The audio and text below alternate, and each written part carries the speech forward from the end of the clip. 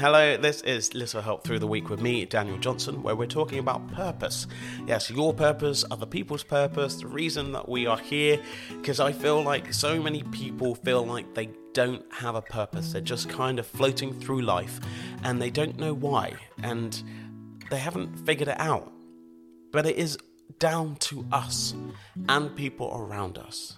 Friends, families, teachers, work colleagues. You will find stuff, even if you don't know what it is right now.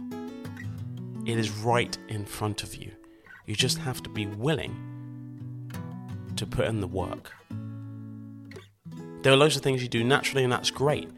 But just because you're good at something naturally, you still have to put in the work, because someone will pass you who works harder than you, who doesn't have natural ability, the thing that you do. Don't just lay on your laurels. Be strong. Believe in yourself and believe in others. Ask for help. We've done this before. It is so important. Don't just think you know, because we don't know. We all have that feeling inside of like, that feels difficult. Sometimes that's what you need to go towards. The things you want aren't easy. And in those things, you will find your purpose.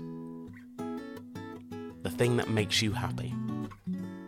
And the other people around you will see that, and they will ask you how.